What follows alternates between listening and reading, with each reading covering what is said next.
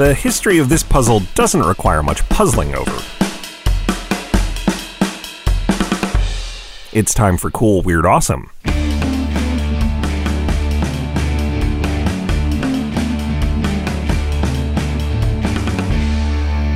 Now that we're all here, let's piece together today's episode of Cool, Weird, Awesome. I'm Brady. It's Thursday, May 7th, and while many of us staying home these days have our pick of shows and movies to watch, a lot of us would also like to be doing something with some of our extra free time. Hence the surge in popularity for jigsaw puzzles. I mean, if you're going to be hanging around the house anyway, why not invest some of that time in this quiet but often rewarding pursuit? The original jigsaw puzzle was intended to be educational. In the 1760s, a mapmaker called John Spilsbury attached a map of Europe to a thin piece of wood and used a scroll saw to cut out each country as an individual piece.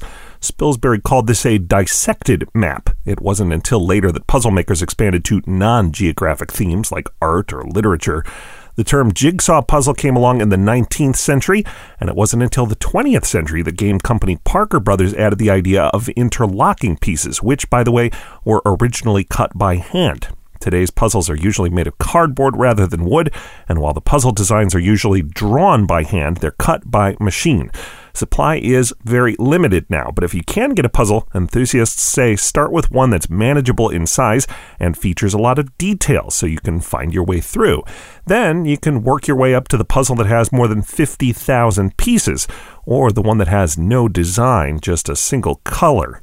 Plenty to puzzle over. You can learn more about the history of jigsaw puzzles at our website, coolweirdawesome.com, and we hope you'll spend a little more time with us because we've got more after this short break.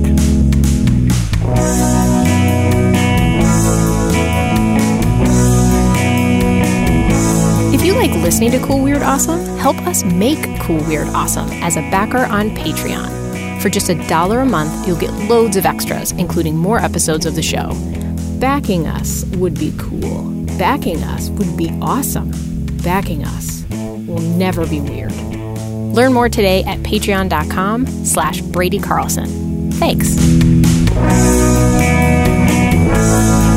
We don't have any puzzles for you, but we do have lots to tell you about each day on Twitter, so don't forget to subscribe. Follow us at Cool Weird Pod.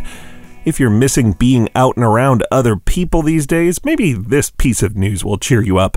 10 years ago today in Ottawa, Ontario, Canada, a group of 10,554 people set the world record for the largest group hug. Hey, maybe next May we can try to break that record. I'm Brady. Start practicing your technique. Thanks for listening, and come back again tomorrow for more Cool, Weird, Awesome.